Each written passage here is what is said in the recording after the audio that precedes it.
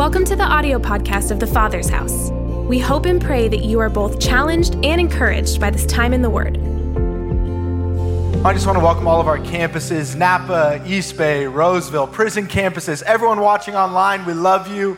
It's amazing to see what God is doing all across Northern California. We are one church, many locations, and man, the church is growing. God is on the move. And today I'm really excited because I get to conclude the Advent series that we've been in the last 4 weeks. I want to encourage you, if you haven't heard the messages from the last 3 weeks, go on YouTube, watch them, share them. They have been absolutely incredible. Last week, Pastor Dave talked about love, and man, you need to listen to that message. And today, I got to conclude this series, and I am talking on joy. So Advent's 4 weeks. We have hope, we have peace, we have love, and we have joy. But I want to start off today by just simply saying Merry Christmas. Would you turn to your neighbor, say Merry Christmas? Guys, it's 1 week away. 1 week. If you haven't bought the gifts yet, now's the time. I can't believe it's only 1 week. In our household, the Fouquier household, we are gung-ho on Christmas right now because we have a 4-year-old and a 6-year-old. So that is like best time to be alive when it is Christmas time. Everything's magical, everything's real. Whenever we drive past houses with lights, Lucy freaks out. She's like, Dad, lights. And then they remind me that we don't have any lights on our house. Like, Dad, where are they? And I told them next year we'll get them on sale after Christmas. We'll prepare for the future. And you said that last year. Okay, just be quiet. Do you want presents? Come on. But we're going all gung-ho. We love Christmas movies. We've been watching them. It's been awesome. I love Christmas movies. I love all the Christmas movies. It makes you feel some sort of way. But one thing about the Christmas movies that is not accurate is the way kids open presents on Christmas movies. That was not my experience at all. Like in the Christmas movies, this is what happens. They wake up before their parents.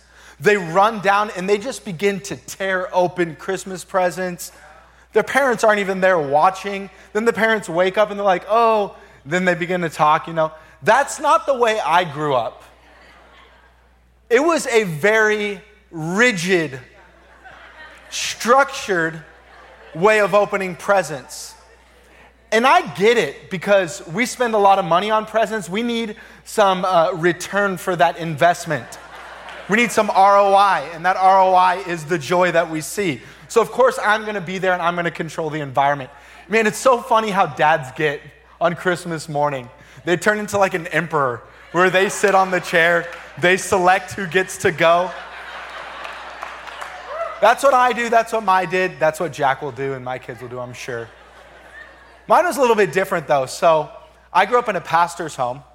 So this is how Christmas morning went. We had always Christmas Eve service the night before, which I want to encourage you, come to Christmas Eve next week. Make it a part of your family tradition. But as a kid, it wasn't something to be enjoyed. It was something to get through. Okay, we have one more service, and then we go to sleep, and then we get to open presents. And you get to open one present on Christmas Eve, usually pajamas. It's awesome. And so then we would wake up in the morning. But when you wake up in the morning, you better not wake up mom and dad, because they get to sleep in. And if you do wake them up, there's a risk that may be a threat that you might not be able to open your presents. So if you want to open your presents, you better let us sleep in. So by the time my parents would wake up, then they would come and they would prepare breakfast. We would be sitting there at the table, looking at the tree with all of the presents, trying to guess which box was which. We're eating a slow, eternal breakfast. And then finally we finish breakfast, wash the dishes, and then my dad's like, okay, let's gather around the tree. But we didn't get to open presents yet. We would go from that to my dad opening the Bible, to Luke chapter 2, and then reading the Christmas story to us. And then after that, one at a time, we would open our gifts. That's what we would do on Christmas Day. And so what I want to do today is kind of invite you into some of our traditions. And I want to read Luke chapter 2. I want to read the Christmas story for us today as we end this Advent series. So if you have your Bibles, open up to Luke chapter 2 and verse 1. Luke chapter 2 and verse 1. It says this: In those days, a decree went out from Caesar Augustus that all the world should be registered. This was the first registration when Quirinius was governor of Syria. That's difficult to say. And when they all went to be registered, each to his own town, and Joseph also went up from Galilee, from the town of Nazareth to Judea, the city of David, which is called Bethlehem, because he was of the house and the lineage of David, to be registered with Mary his betrothed, who was with child. And while they were there, the time came for her to give birth. And she gave birth to her firstborn son. She wrapped him in swaddling cloths and laid him in the manger, because there was no place for them in the inn. And in the same region there were shepherds out in the fields, keeping watch over their flock by night. And an angel of the Lord appeared to them, and the glory of the Lord shone around them, and they were filled with great fear. And the angel said to them, "Fear not, for behold, I bring you good news of great joy that will be for all people. For unto you is born this day in the city of David a Savior, who is Christ the Lord. And this will be a sign that you will find a baby wrapped in swaddling cloths and lying in a manger." And suddenly there was with the angel a multitude of heavenly hosts praising God and saying, "Glory to God in the highest, and on earth peace among those whom with he is pleased." This is the Christmas story. This is why we celebrate Christmas. If you've seen a nativity scene, this is what's happening here. But also, I love in this story, there are 6 words that sum up the gospel, the good news of what Jesus has done for us so completely. And it is this: good news, great joy, all people. This is the gospel. It's good news. I want to let you know, if you are new to church, God is not mad at you. In fact, he is madly in love with you. Like we learned last week, while we were far off, God ran to us and showed us his love. This is good news. The fact that we are all sinners, we're all broken. We all deserve punishment, but we have a God who loved us so much that he gave his son Jesus to die on the cross so that we do not have to live in condemnation, guilt, or shame, but we can walk in peace and wholeness. This is the good news. And I want to let you know this good news is available to you today. And the result of this good news is a promise of great joy. Great joy is not an emotional feeling, but it is a state of being. That when we experience the good news of what Jesus did for us, it changes who we are from the inside out. And this promise is available to all people. All people. That means you. Watching online, maybe you just found this video and you don't know anything about God, but you're searching. The good news is for you. I don't care what you've done. I don't care where you've been. I don't care the mistakes that you've made. It's for all people. No matter what you look like, no matter where you grew up, all people. This is the gospel. This is what changes our life completely. This is what brings freedom, hope, and life. Good news, great joy, all people. And notice this, it points to a person because it says, "Unto you this day a Savior is born." The good news, the great joy for all people always points to a person, and that is Jesus. There's no good news without Jesus. There's no great joy without Jesus. It's all about Jesus. And today, on the last day of Advent, we are talking about that great joy. And I want to let you know, first and foremost, that great joy is a person, and it's Jesus Christ. And I believe today he wants to change the way you view joy. Because notice this promise of joy is a state of being. It's not an emotion you feel. See, we all want joy. We all want a joyful Christmas. We sing about it. Merry Christmas, Happy Christmas. We all want that joy. And in this Christmas holiday season, I know you would say, yeah, I want that joy. And maybe what Pastor Joseph prayed about, you're feeling a little bit anxious, fearful. You're like, no, I want a joyful Christmas. I want a happy Christmas. I think it's important, though, that we define what this promise of joy is. Because this promise of joy given in Luke chapter 2 is vastly different than the definition that oftentimes we culturally give joy. Oftentimes we reduce this promise of joy to simply a feeling of happiness. We make joy and happiness synonymous. But this promise of joy is actually vastly different than happiness. Let's look at the cultural definition of joy. Webster's dictionary. Super smart people wrote this, I'm trusting. Webster, whoever that is. It says this: joy is the emotion evoked by well-being. You feel good, so now you feel great about yourself, you have joy. It's an emotion evoked by success or good fortune or by the prospect of possessing what one desires. This is a good definition of joy. This is a smart definition of joy, but this is not the definition of the promise of joy that the angels gave the shepherds and God gives to us today. You see, sometimes in the Bible, the word joy is used this way, to talk about a feeling or an emotion that is a response to something that's happened. You know, whether it's in Matthew 18, where the shepherd finally finds his lost sheep, and what does he do? He rejoices. He found the sheep, and therefore he rejoices. Or maybe it's like the Gentiles in Acts 15. It says that they rejoiced greatly when the council decided that you didn't have to be circumcised to be a part of the church. That is a response of joy. It is a feeling because of a circumstance. These are not the promises of joy that Jesus gives us, though. It's vastly different. You see, happiness is based off of circumstances that happen around you. Joy transcends whatever happens to you or around you. You see, happiness is based off of a feeling.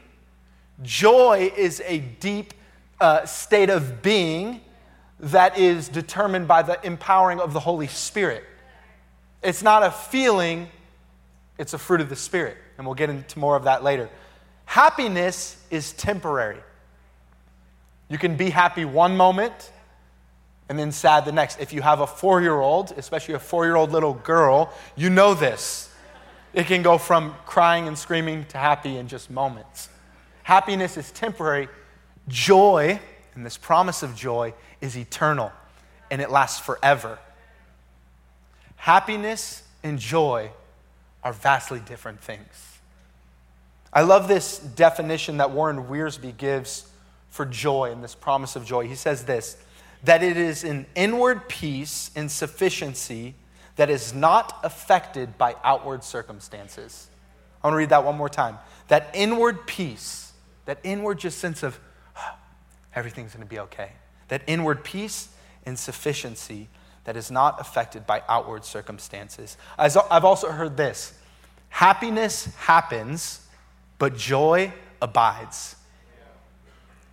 So something can make you happy, and we try to find happiness, and usually we try to fill the void on the inside of us, which is searching for true joy, but we chase after happiness and pleasure, but that's like trying to grab at smoke, and we just can never quite get enough, and it seems like when we have it, we lose it, and we do this by trying to get the right job, making enough money, building up your 401k, doing all the things, going on the right vacations, go on vacation to Disneyland, the happiest place on earth. Yeah, please, what about the drive home when everyone's tired, melting down?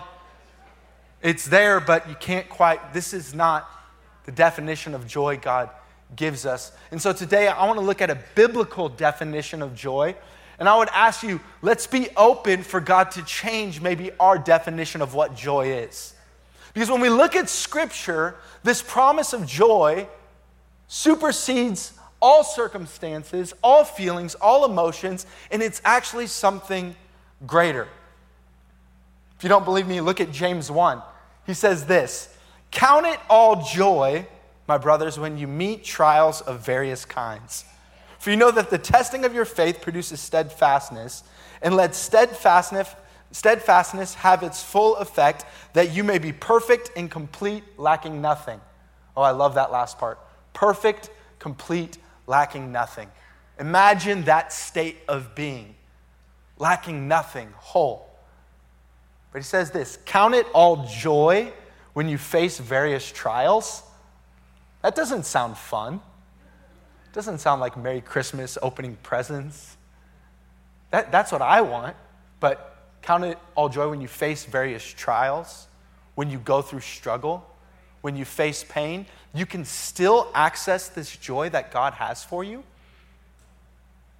It's easy to feel joy when things are good, but the type of joy God wants to give us can last even in the difficult times. It's easy to have joy when you have everything, but God wants to give us a joy that lasts when you have nothing.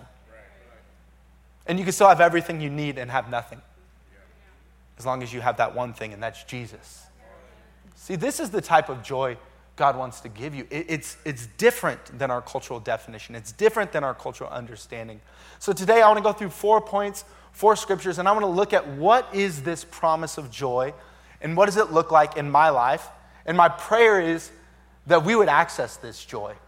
That this Christmas, this holiday season, we would step into a new level of the promise of God's joy for our life. Maybe some of you today are facing struggle. You are in the middle of a battle. I want to let you know, joy is available to you. You have access to a greater joy. Even if you're trying to figure out, even right now, man, how are we going to pay for this? How is this going to get done? I want to let you know, you can access joy right now. Joy is a gift and a promise that God wants to give you. And so let's look at this first, and I just gave it away. The first point of what biblical joy is joy is a gift. Joy is a gift. The Greek word for joy is chara, which means cheerfulness, calm, delight, gladness, exceeding joy. And so this is the Greek word. One of the root words for this is charis. So you have chara, joy, and then charis. The English word for the Greek word charis is grace. What is grace? Grace is an undeserved, unearned, unmerited gift. Grace is perfectly embodied in John 3:16. For God so loved the world that he gave. We didn't earn it. We couldn't deserve it. We can't do anything to get it. But yet God gave his son freely. Why? Because he loves us deeply and wants to restore us in relationship with him. Here's what you must understand about the good news, the gift of God. You can't do anything to earn it. You can't be good enough to make yourself right with God. We can only do it through the free gift of grace which God gives us. And I want to let you know, God extends that hand of grace to you today. It's a gift. What God does for us is a gift. And that gift is directly connected to the outcome of that gift, which is joy. So the joy of God and the gift of God are inseparably connected. And you can't do anything to deserve, earn God's joy that he wants to give you. Man, if I would just be a better person, then I could access joy. No, it is a gift of grace. Anytime we try to earn God's grace or God's joy, what we are saying is what Jesus did was not good enough for me. I want to let you know the work of Jesus on the cross is sufficient. It wasn't free, it cost him a lot, but he gives it to you freely. So do not let our own idea of ourselves keep us from accessing the promise of joy God has for us. He wants to give it to you freely. But how do we receive that gift? The same way you would receive any gift. You have to receive it empty-handed. Someone wants to give you a gift, you have to let go of whatever's in your hand so you can receive it. If you want to receive the gift and promise of joy for your life, you have to come to the cross empty-handed and say, God, I give you everything. God, I surrender everything. And then we take a posture of faith, and then we simply receive. You can receive that gift right now.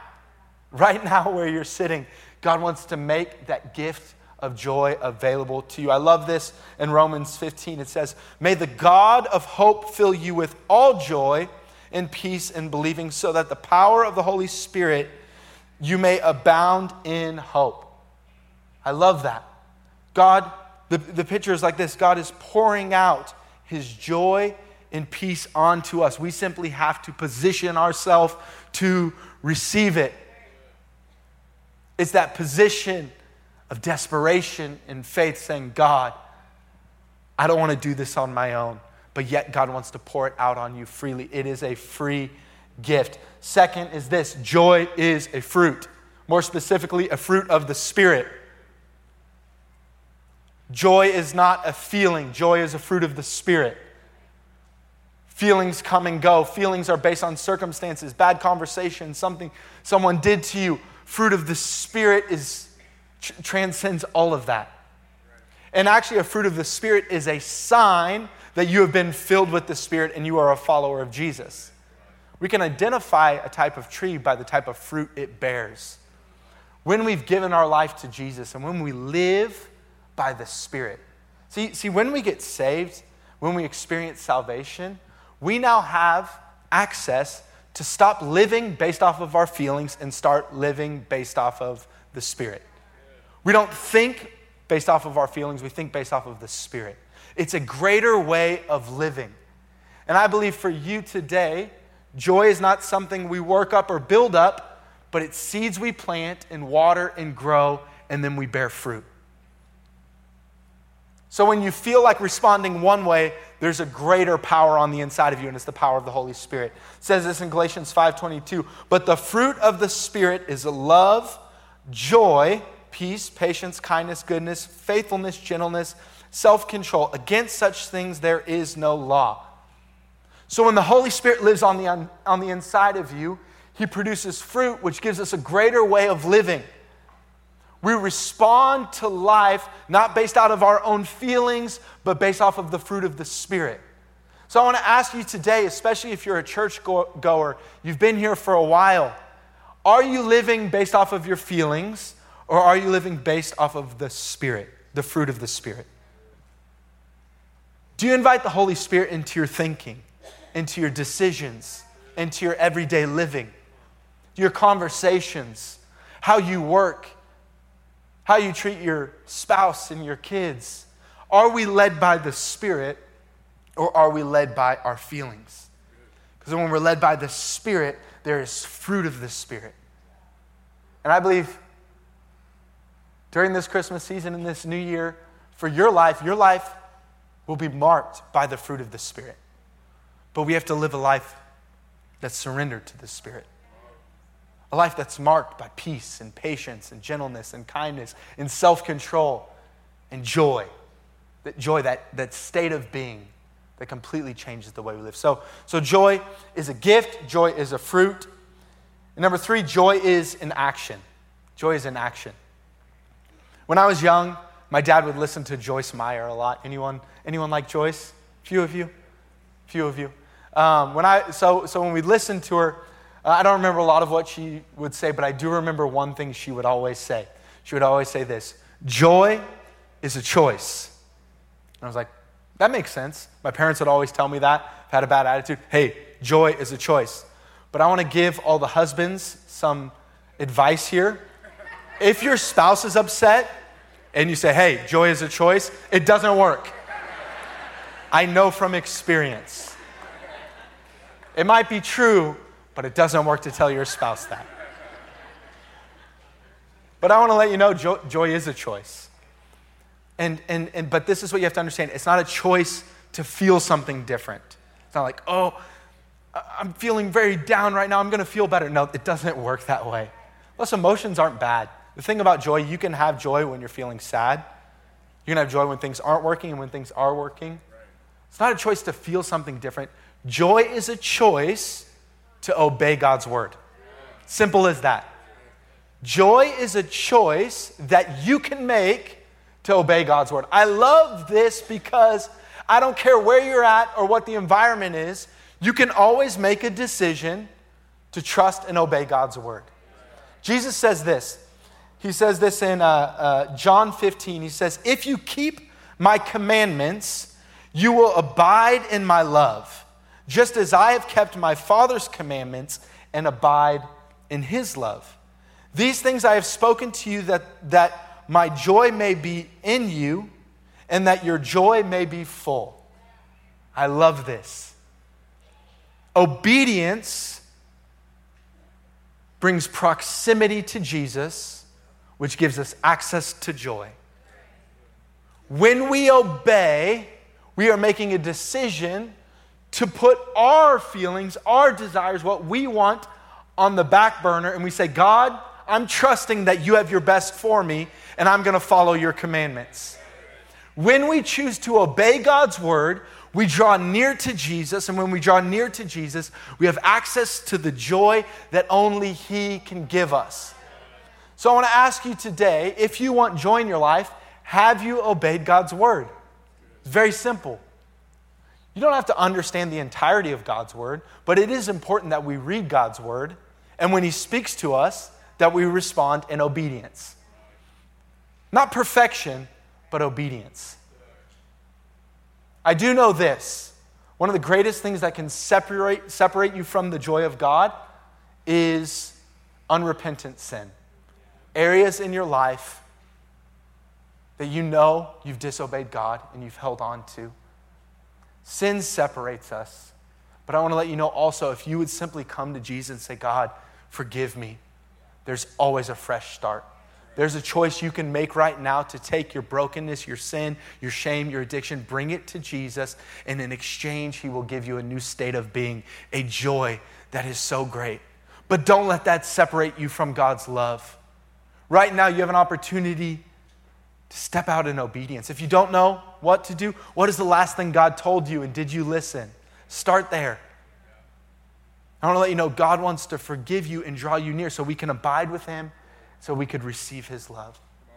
And lastly, and I want to end with this, joy is a position. You know, as we celebrate Advent, we have to understand what Advent means. Advent comes from the Latin word adventus, which means, I have it right here.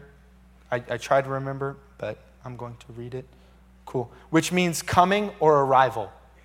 Adventus means coming or arrival. So we understand it in the context of Christmas. They were looking forward towards the coming of baby Jesus, who was going to come and save the world, died on the cross for our sins, rose again. This happened, and then Jesus ascended into heaven. But where we're at today, Advent actually carries a vastly different meaning. Yes, we are remembering what Jesus did, but we are also looking forward to what Jesus is going to do.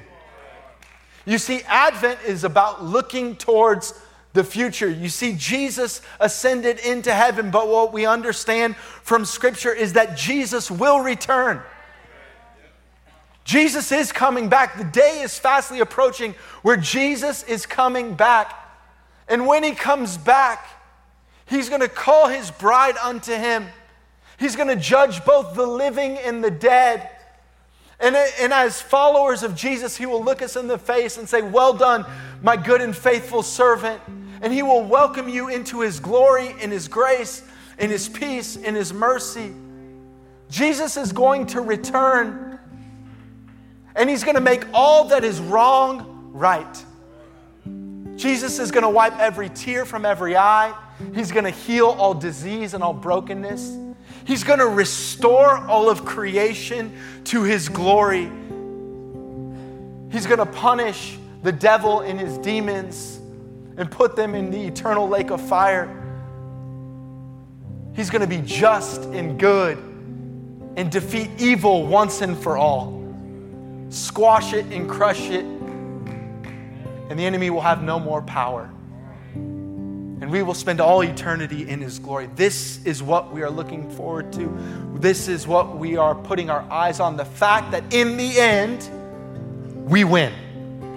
In the end, we will be victorious. Because Jesus is coming back, and He is a victorious King. And so what is our position, and why is joy a position? Because our position right now is victory. Because in the end, we win. Even if it seems like you're losing right now, I want to let you know the end of your story is victory. So when we face trials, when we face difficulty, we can hold on to joy, because joy is a hope that Jesus is returning and He will make all that is wrong right. If you're in the thick of it right now, I want to let you know, no matter what, we win. So the enemy will try to keep you from pressing on, He'll try to tear you down, get you to give up. But if we press on and hold on to all that God has for us, in the end we will win.